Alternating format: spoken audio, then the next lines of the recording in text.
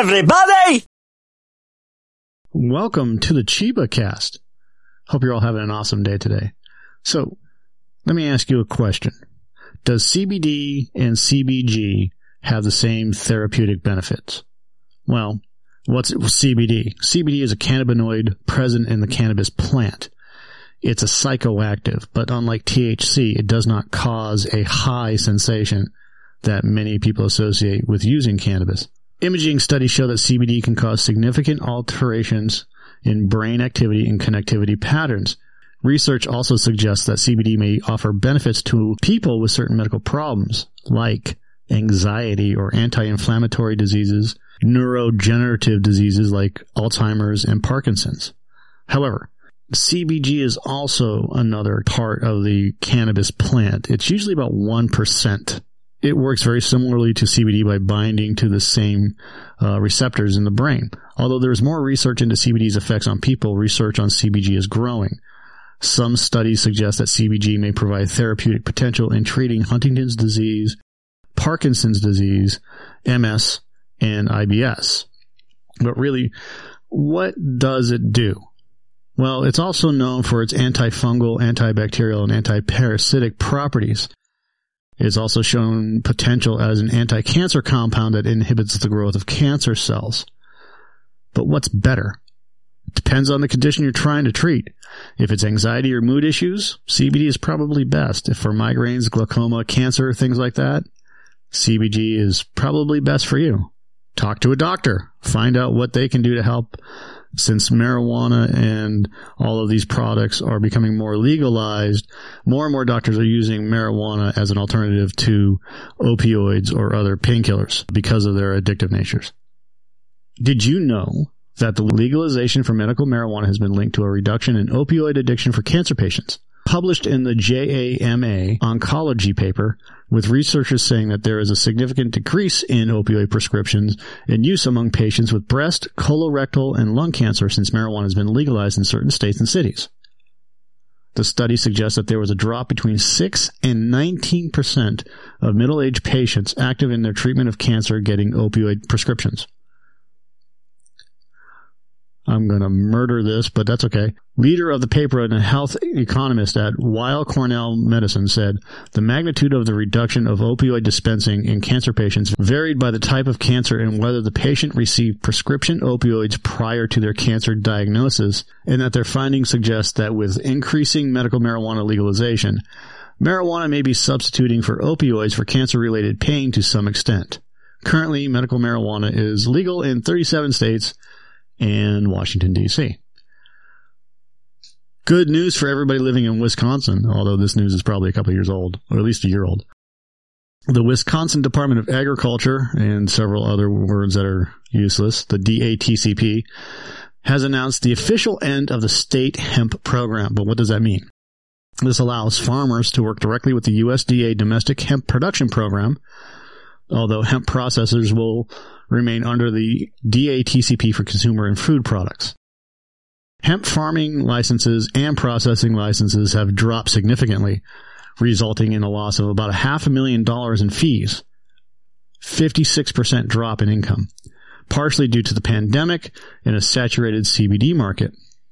Because of this drop in income, Wisconsin couldn't manage its own program under USDA requirements. The best news is that even though the state has an unwillingness to invest in hemp, the growers will no longer need to worry about the state's regulations. They will only have to deal with one set of federal rules. I laugh at that because it's not really one set. With no license or registration fees to the USDA.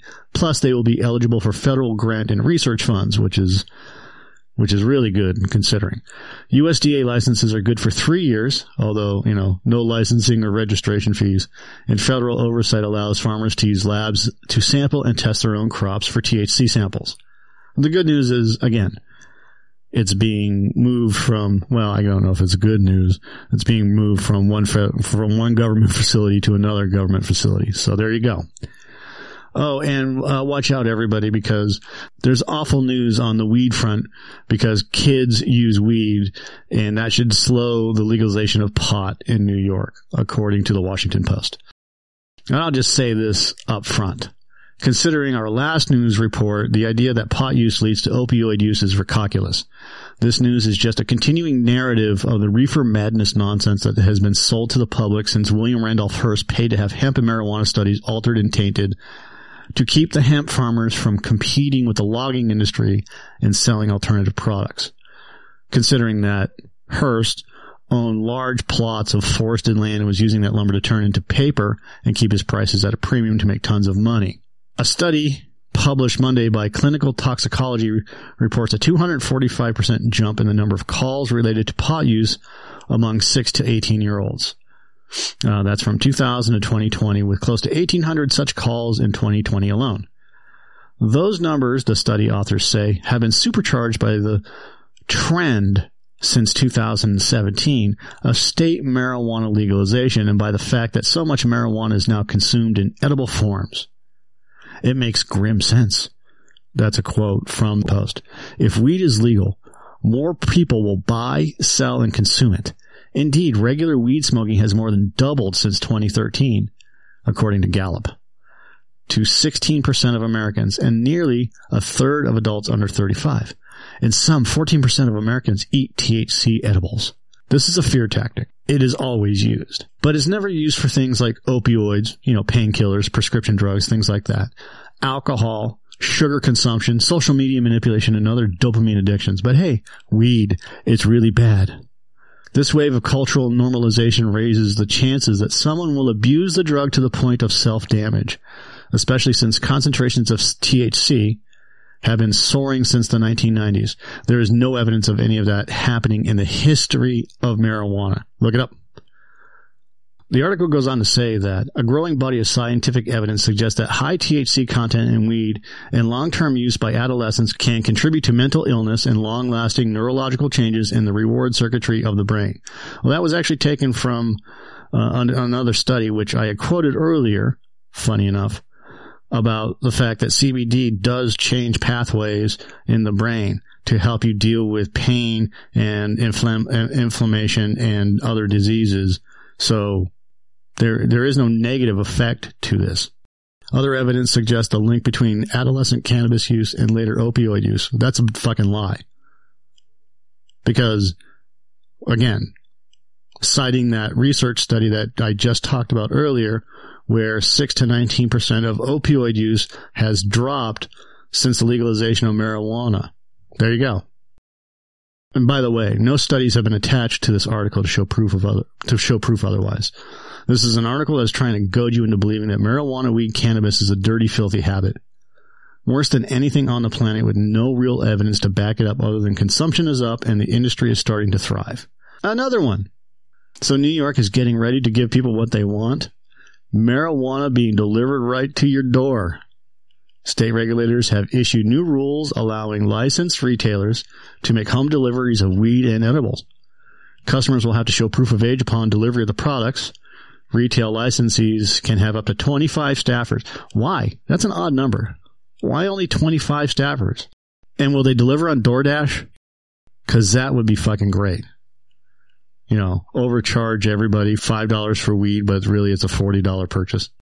A drug treatment court is working to provide nonviolent offenders with the help of overcoming their substance abuse issues and to keep them out of jail and prison. Buchanan County, Missouri saw 130 treatment participants.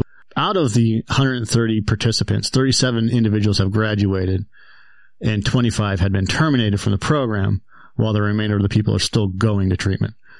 The treatment court participants are required to stay off drugs and alcohol, but since Amendment 3 has passed in the state, it complicates things for these types of programs.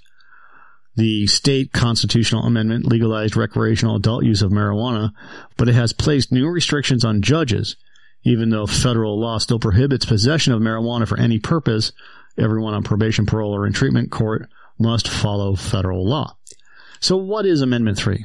Amendment 3 removes state prohibitions on purchasing, possessing, consuming, using, delivering, manufacturing, and selling marijuana for personal use for adults over the age of 21. It requires a registration card for personal cultivation with prescribed limits, allows persons with certain marijuana-related nonviolent offenses to petition for release from incarceration or parole and probation and have their records expunged. It establishes a lottery selection process to award licenses and certificates, issue equally distributed licenses to each congressional district, and impose a 6% tax on the retail price of marijuana to benefit various programs. So there you go. Finally, Juul has agreed to pay $1.7 billion to settle lawsuits against a company. Earlier in September, the company agreed to a $430 million multi-state settlement regarding whether the company targeted young people in their advertising with ads that featured hot young people with vapes and all the cool fruit and dessert flavors that were offered by the company. Obviously, Juul has not admitted any wrongdoing in the case and still continues to sell its products in the United States, at least until the FDA bans the company from selling its vape products. Flavored vape products. Because we must protect the children. Anyways.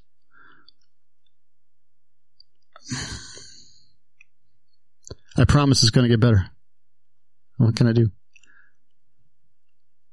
So that's all for today's show. I hope you guys have an excellent rest of your day or evening, and we'll talk tomorrow.